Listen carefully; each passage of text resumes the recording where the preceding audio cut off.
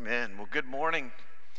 Good to see you here today as the light comes up. If you'll turn to 1 Corinthians, we'll be in 1 Corinthians chapter 15 today. We're going to be all over the Bible, quite honestly. We'll be jumping all over the place because 1 Corinthians 15 weaves in a story that is incredible to grasp.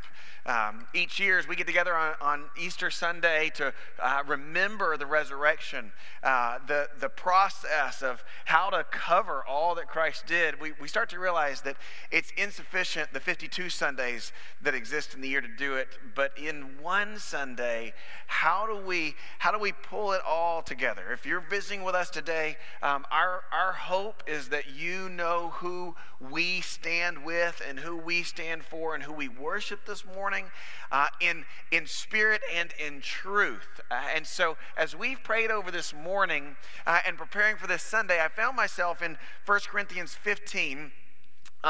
And so we want you to tie that to the message in the video. We want you to tie it to the scripture that Jana read earlier about the resurrection. And we're going to pull it all together because Paul's talking to the Corinthian church. And he says something pretty remarkable in verses 3, 4, and actually I'll probably read down to verse 5 as we get started this morning.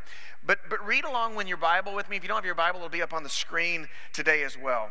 Paul, speaking to the church, says this: "For I have delivered to you as first importance what I also received, that Christ died for our sins in accordance with the Scriptures, that he was buried, that he was raised, and on the third day, in accordance with the Scriptures, that he appeared to Cephas, then to the 12, in verse 6, then he appeared to more than 500 brothers at one time, most of whom are still alive, though many have fallen asleep." You know, when I read those first few passages, and I have to confess, those words have been underlined in my Bible for a long time. This is one of the earliest creeds of the Christian faith. This is one of the earliest statements of these are foundational anchor things that make it all hold together. Is that one, that Jesus Christ, the Son of God, really came, he really lived, and he really died on the cross. He didn't just pass out. He didn't pull this faker, you know, like your 4-year-old does when they want you to think they're asleep, but they're not asleep. Jesus didn't do that. He really died just like Scripture said. And that Jesus Christ really rose again, that his Father raised him from the dead so that he now lives and reigns really, physically, spiritually, perfectly as our Lord and Savior today. And Paul says on these two things, everything holds together. And so as I started processing that, I started thinking about a carabiner. And I know carabiners today mostly just belong on backpacks and they never get anything done with them, right? But Christy and I, when we were 15 years old, we went to a place that we'd revisit many times called Noah's Ark. Not the real one, just in case you're wondering, but up in Colorado. And it's a backpacking, whitewater rafting kind of place. And I remember the first time I had ever gone rock climbing and rappelling on a real mountain. Now, there's rock climbing places, like our schools have rock climbing walls now, and I've been into indoor rock climbing. But when we were rappelling, and that's that picture of everybody bouncing down the mountain, it's super fun. We love bouncing down the side of the cliff. Let me tell you what is scary as all get out: the first step. Because when you get up on top of this cliff and you clip in and you look over, there's nothing. And the way that they do it is they hold you on this rope and you've got it clipped in and you've got something in your hand like this. And they say, okay, just lean backwards. Now, my mama always said, if all of your friends jumped off the top of a building, would you jump off too? That's going through my mind. And I'm thinking, I always told her, yes, I was lying. And so I'm holding this rope, and what they say is you just lean back and then start stepping down. And before this happens, they show you that there's a carabiner, and it's hooked into other carabiners that are in a rock, and they say, don't worry, we've tied it, and it's safe. And I think, I know how to tie a knot, and I can't hardly double knot things. And my knots, if you don't watch it enough, they'll hold for a little bit, but if you put enough on it, it's a bad day. How did your daddy teach you to build knots? Right? Because my knots, they don't hold. they don't have enough, I don't have enough faith in them to hold through. And so I remember before we ever got up there, as they're tying us in, they're showing us how they tie their knots and how their knots don't break and how their knots hold tight. And we can trust the work that they've done and all of those things. And so last night, I was testing this with Connor, my 17-year-old, and I tied a knot similar to what they had. And we were pulling, and then we put it up in our garage and clipped it together. Let me tell you what, neither of us can survive free climbing. We'd be toast. But we put all the weight that we could on this knot. And no matter what we did, that knot held. I mean, we're both pulling on it. We had tug of war with it. I was talking with Omar, and he said, maybe I should rappel down. I said, I don't trust my knot that much. But my whole life depended on that first step, on that knot holding. That the anchors were sure, that all the ropes, and there were multiple ropes to one anchor, and they all had this type of knot in them. That everything was anchored to that. And when I stepped over that mountain, what I was saying is, I trust the knot. I trust that it's going to hold. I trust the rig. Lord, let my trust not be displaced. And do you know what? It's hard for you to believe today, I know. But do you know I never died? Out of all the times I went rappelling, I always was okay. I could always trust the knot. And as I was thinking about this, and I was thinking about the scripture, it started to hit me in a real way. That the knot that links all of the claims of Christ, all of my hopes of my faith to the security of eternity is the real coming and the real resurrection of Jesus Christ. Listen, Jesus might not have worn a purple sash all the time. He might have worn blue. That's okay. Eternity's not in the balance. Jesus' Lord's Supper may have tasted better than mine. That's okay. Non-eternity. Jesus might have liked hymns more than praise songs. That's okay. My eternity doesn't rest in it. But what our eternity does rest on, everything, is this truth, this knot of Jesus being the Son of God, coming in the flesh, dying on the cross, and raising again to real life. And that's what holds our faith completely together, church. This morning, I want you to know the Corinthian church that Paul is writing to is young as it gets started. And as the Corinthian church is kind of birthing out in the midst of things, the church is doing what churches want to do when we want to go mainstream. Right? When the church wants to go mainstream, we want to be a little easier to accept. Our goal is to make faith easier to swallow. And so we start putting little bit of stuff on the rope. We make the knot a little simpler. We want to teach everybody about Jesus. And we pull some of the rope together and we pull some of the stuff. But what we're really doing is we're downplaying Christ. We're trying to turn Jesus in that untrustworthy knot instead of being who he is. And so it looks like that's what's going on in the Corinthian church. It looks like the church was okay with saying, Jesus was really here. He really was the Messiah. You can trust that God made a way and forgave sins.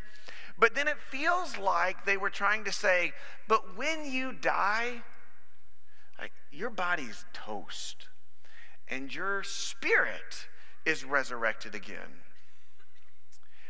And then that kind of turned into, when Jesus died, he rose again, but his spirit is now with God. And he's alive in this spiritual world that he's got.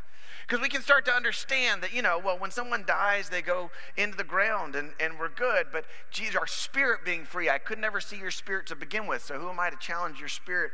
And we just start going through this. And so the Corinthian church basically starts downplaying the resurrection to make the gospel more palatable, more easy to get people on the ride, so to speak. And church, what Paul goes into is one of the most incredible dissertations about what happens if the resurrection isn't real that you will ever find inside or outside of Scripture. It's one of these pulling together of, if you want to think that a watered down faith, a faith that believes in Jesus and mixes in a little bit of my perspective, if you think that's okay, Paul's saying that doesn't work. It's either all or nothing.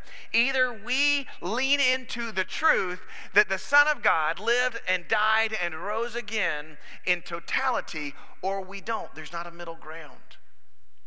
And he pulls this together in 1 Corinthians chapter 15. Look with me in verse 12 through 20, okay? 1 Corinthians chapter 15, verses 12 through 20. As Paul's going through this, already speaking that Jesus really did die and he did raise again, and there's lots of witnesses. Verse 12. Now, if Christ is proclaimed as raised from the dead, how can some of you say that there is no resurrection of the dead? So he's saying, if you believe that Jesus really rose again physically, then you can't say that we aren't going to rise again physically if we're his. That's his argument. Verse 13. But if there is no resurrection of the dead, then there was not even Christ. Even he was not raised. And if Christ has not been raised, our preaching is in vain and our faith is in vain. And we are found to be misrepresenting God because we testified about God that he raised Christ whom he did not raise, if it's true that the dead are not raised. For the dead are not raised, not even Christ has been raised. And if Christ has not been raised, then your faith is futile and you are still in your sins. Then those who have fallen asleep in Christ have perished. If in Christ we have hope in this life only, we are of all people most to be pitied. Verse 20. But in fact, Christ has been raised from the dead, the first fruits of those who've fallen asleep. See, what Paul says here is this, church, is that our life, our faith, is linked to that anchor of Christ. That just as we are to live for God in the flesh, Jesus came and he lived as a real person, in that same way that Christ was really raised from the dead, that he really is alive, that he wasn't living for the 33 years that he spent on earth, that he was living for eternity. The same is true for us, that you and I, as we live and we breathe here, we are living for eternity. This is a small section of life as God designed us for. And you and I have to know, if we don't raise again, if there is no such thing as eternal life, where you and I are physically dwelling with God, then Jesus wasn't raised from the dead himself. Because God's words points to it, and his claims are false. So in verse 12 through 15, and in verse 16 through 19, Paul says, let me tell you these two statements. He says, first of all, if Christ wasn't raised, then the message of the church is death. That's the message of the church. If Christ wasn't raised and you and I aren't raised from the dead, we're not living for him. If you and I can live in this kind of watered down, kind of flipping around kind of faith, then the whole message of the church of Christ is death. And then in verse 16 through 19, he says, if Christ wasn't really raised from the dead, then all of life is hopeless. So the church, their message is death, and life for everyone else is hopeless. In other words, what he's saying is, if Christ wasn't raised from the dead, then you are living your life about to step over a cliff, and it's over. And your trust in the knot, you're doing all your safety prep, all of the things that you did to get ready to be a good student, they're going to have no power when you step over that cliff. And so he says in verse 19, that's why we're to be pitied, because the church is bought in hook, line, and sinker. But what we know, as Paul started off the chapter, what's most important that anyone knows is that Jesus Christ really lived, he really died, and he really rose again. And he said, here are the witnesses. Church, the question of Jesus Christ being alive was hard to put in doubt, even to soften it. Because not only were there so many witnesses, that this book, this letter from Paul to the Corinthian church was within 30 years of the crucifixion.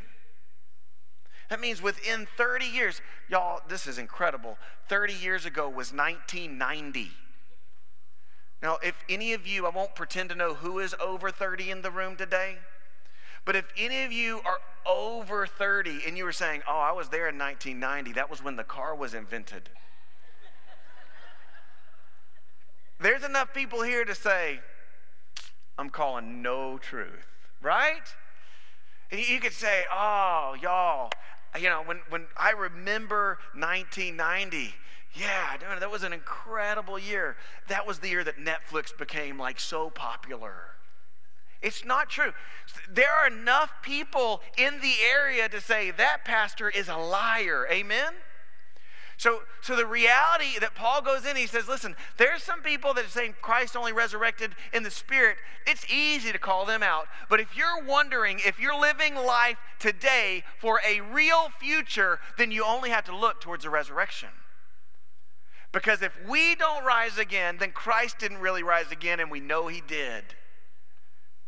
But he says, if he didn't, let's walk through that. And he brings us through this incredible story. Verse 12 through verse 14, 1 Corinthians chapter 15. Read your Bible with me. The Bible says this. Now, if Christ is proclaimed to have been raised from the dead, how can some of you say there's no resurrection of the dead? If there is no resurrection of the dead, then even Christ has not been raised. And if Christ has not been raised, our preaching is in vain, and our faith is in vain. The word vain means this. Paul says, if Jesus wasn't raised from the dead, if we're not raised, then he wasn't raised. And if he wasn't raised, then our faith is in vain. And the word vain means an open hand. It means empty. It means that you and I have bought into a snake oil salesman's lie. It means if there is no resurrection, if you and I are just trying to make the world a better place to go to hell from, then we have bought into a lie. The faith we trust in has no power. It's a placebo. I started to think of the story of the emperor's new clothes. Right? The emperor's new clothes, the whole story as it goes is the emperor was sold clothes that weren't clothes. And everybody imagined they pretend along with him. And in this pretending and this imagination, it was easy to see that this king was deceiving himself. Church, if Jesus Christ didn't raise, and if we aren't living for a real eternity in him, then we are walking around like an emperor begging the world to pretend that we are dressed. But here's the amazing thing. When we look at Scripture, when we look at the faith that we preach, we don't look back to our faith, but we look to Christ.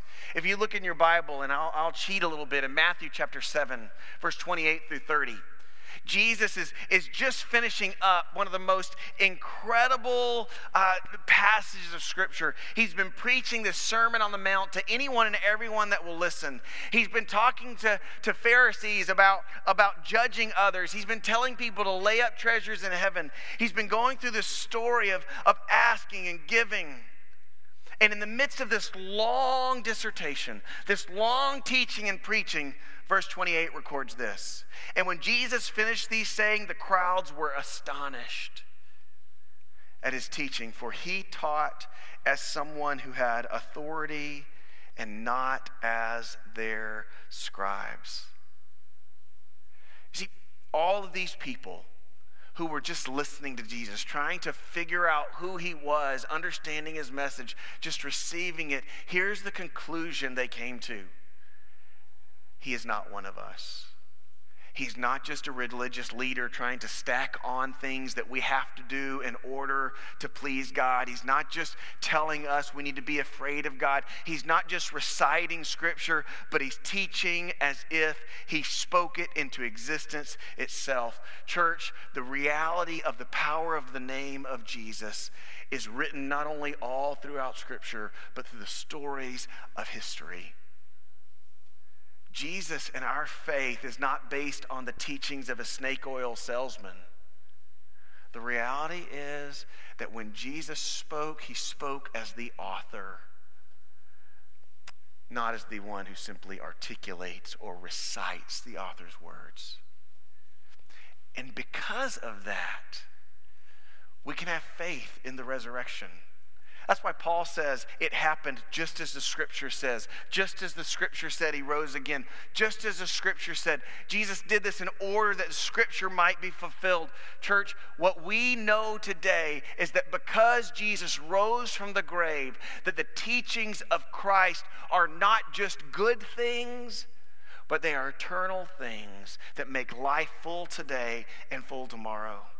And Paul says in the second part of this kind of faith part of things in verse 15, in 1 Corinthians chapter 15, verse 15, we are even found to be misrepresenting God because we have testified that he raised Christ, whom he did not raise, if it is true that the dead are not raised.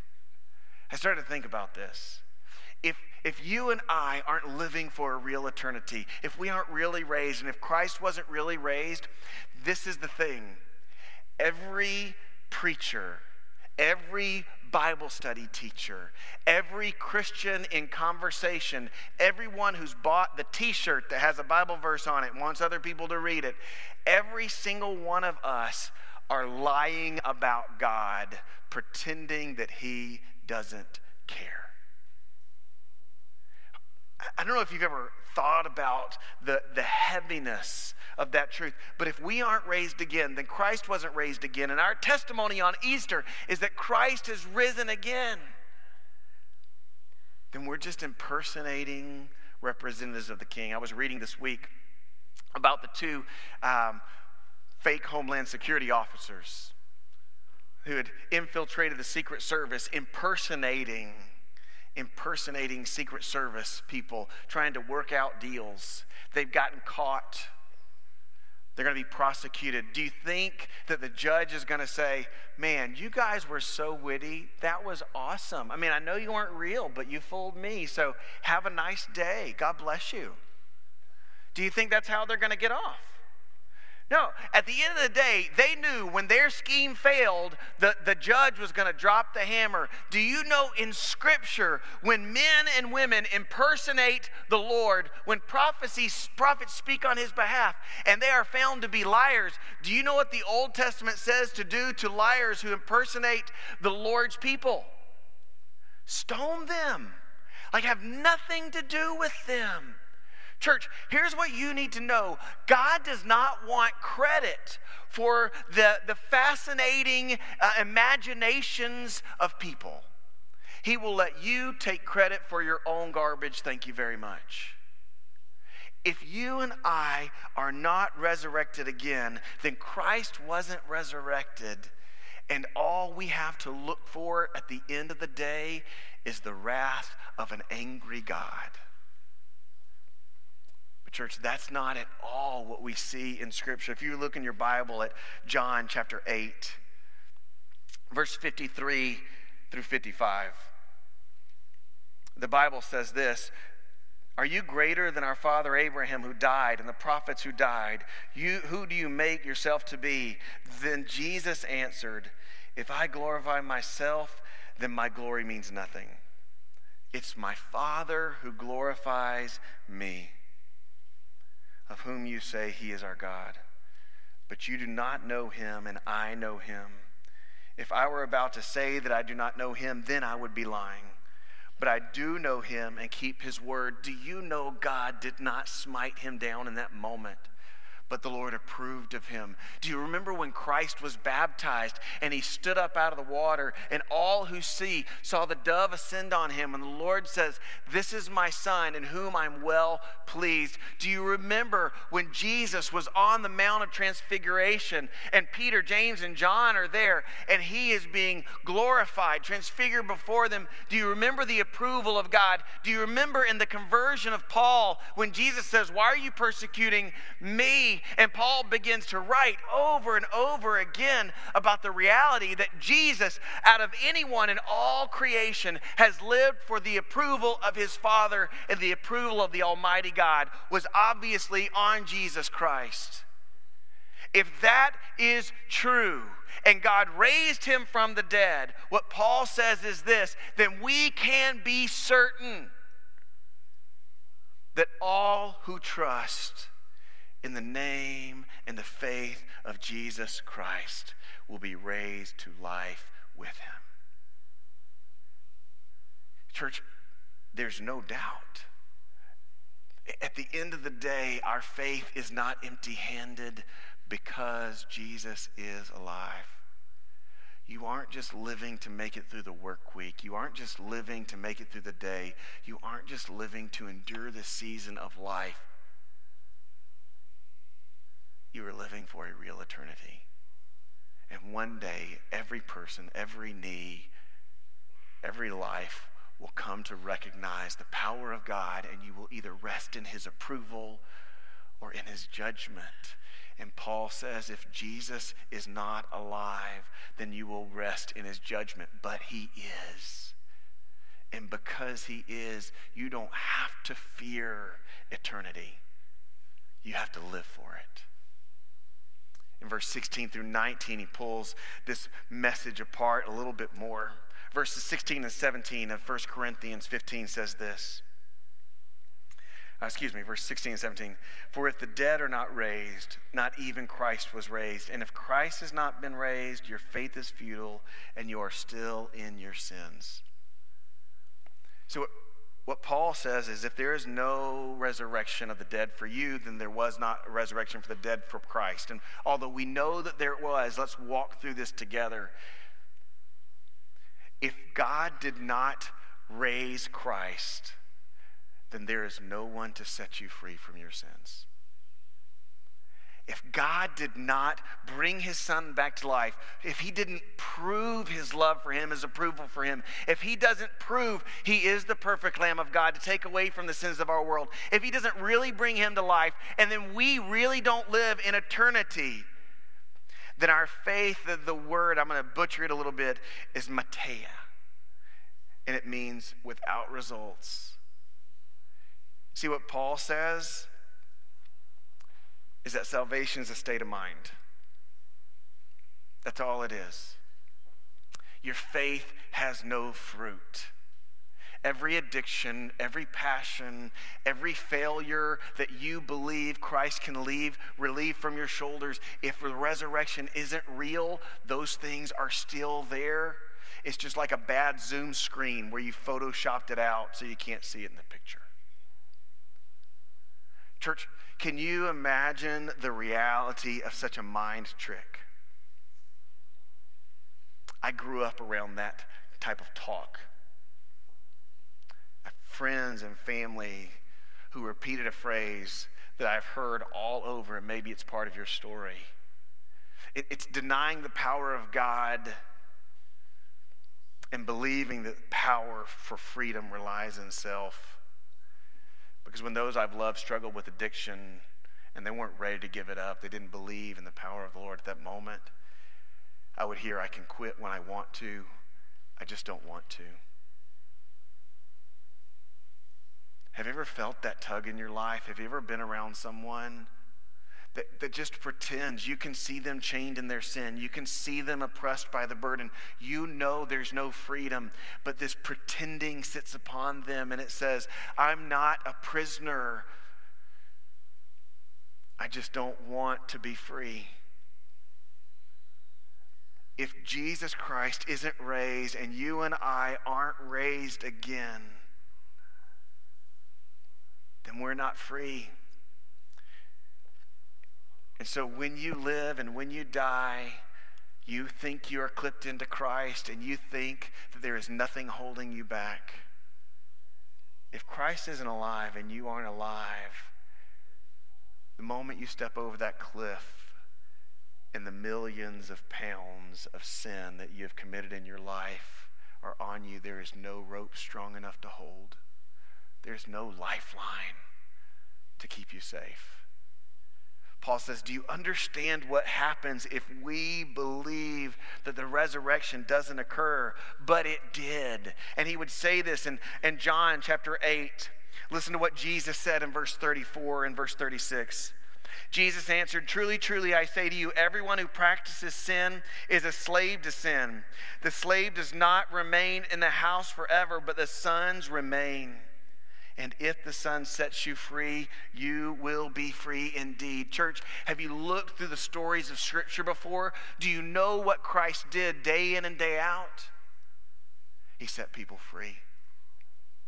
Your sins are forgiven. Pick up your stuff and walk, he says to the lame man. Your sins are forgiven, he says to the woman caught in adultery. Go and sin no more. Your sins are forgiven. He offers healing power. He tells the tax collector, the hated politician, he tells Nicodemus, listen, follow me, come after me. Church, the reality is that Jesus Christ, we see the evidence in his word and his life that creation cries out to be free. If Christ wasn't raised, if you aren't raised, then that longing to be free from the passions, the sin, the slavery of your life will never be answered. It will never be whole. But Paul says, but God, through Jesus Christ, he set us free. Verse 18 and 19 lead us to the end. And they say it this way. Then those who have fallen asleep as in Christ have perished. And if in Christ we have hope in this life only, we are most of all people to be pitied. Church, I don't know if you hear what Paul says here, but he says this: if Christ isn't raised, if we aren't raised, then the church should be pitied for putting itself through the ringer when it doesn't have to be. The church should be pitied for going into places where people are being persecuted, where people are sacrificing their life just to say the name of Jesus. It's preparation for nothing. In fact, he says this: if the resurrection isn't real, that when people perish, that's the end of their story.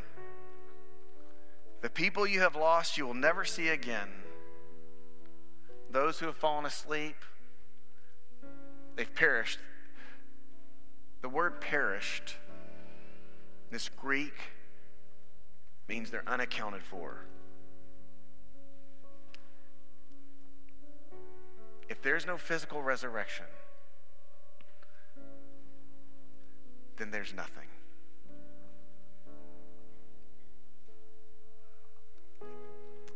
You see, Jesus had this conversation with a guy named Nicodemus. Nicodemus was a teacher, he was a Pharisee.